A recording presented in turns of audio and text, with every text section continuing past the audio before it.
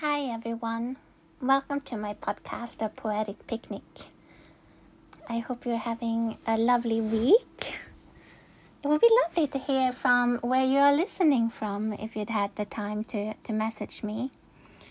It's a beautiful day here in England, so today I decided to walk to the Forest of Epping to read today's poem.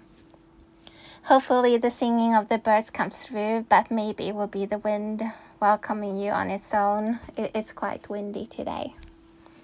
But here it goes. Today's poem is A Birthday by Christina Rossetti. My heart is like a singing bird whose nest is in a watered shoot. My heart is like an apple tree whose boughs are bent with thick-set fruit. My heart is like a rainbow shell that paddles in a halcyon sea.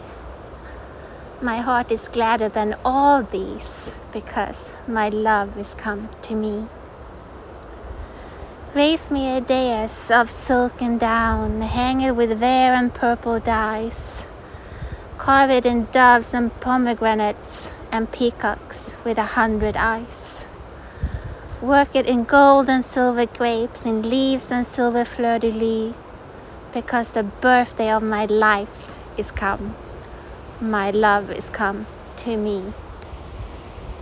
This is such a beautiful poem.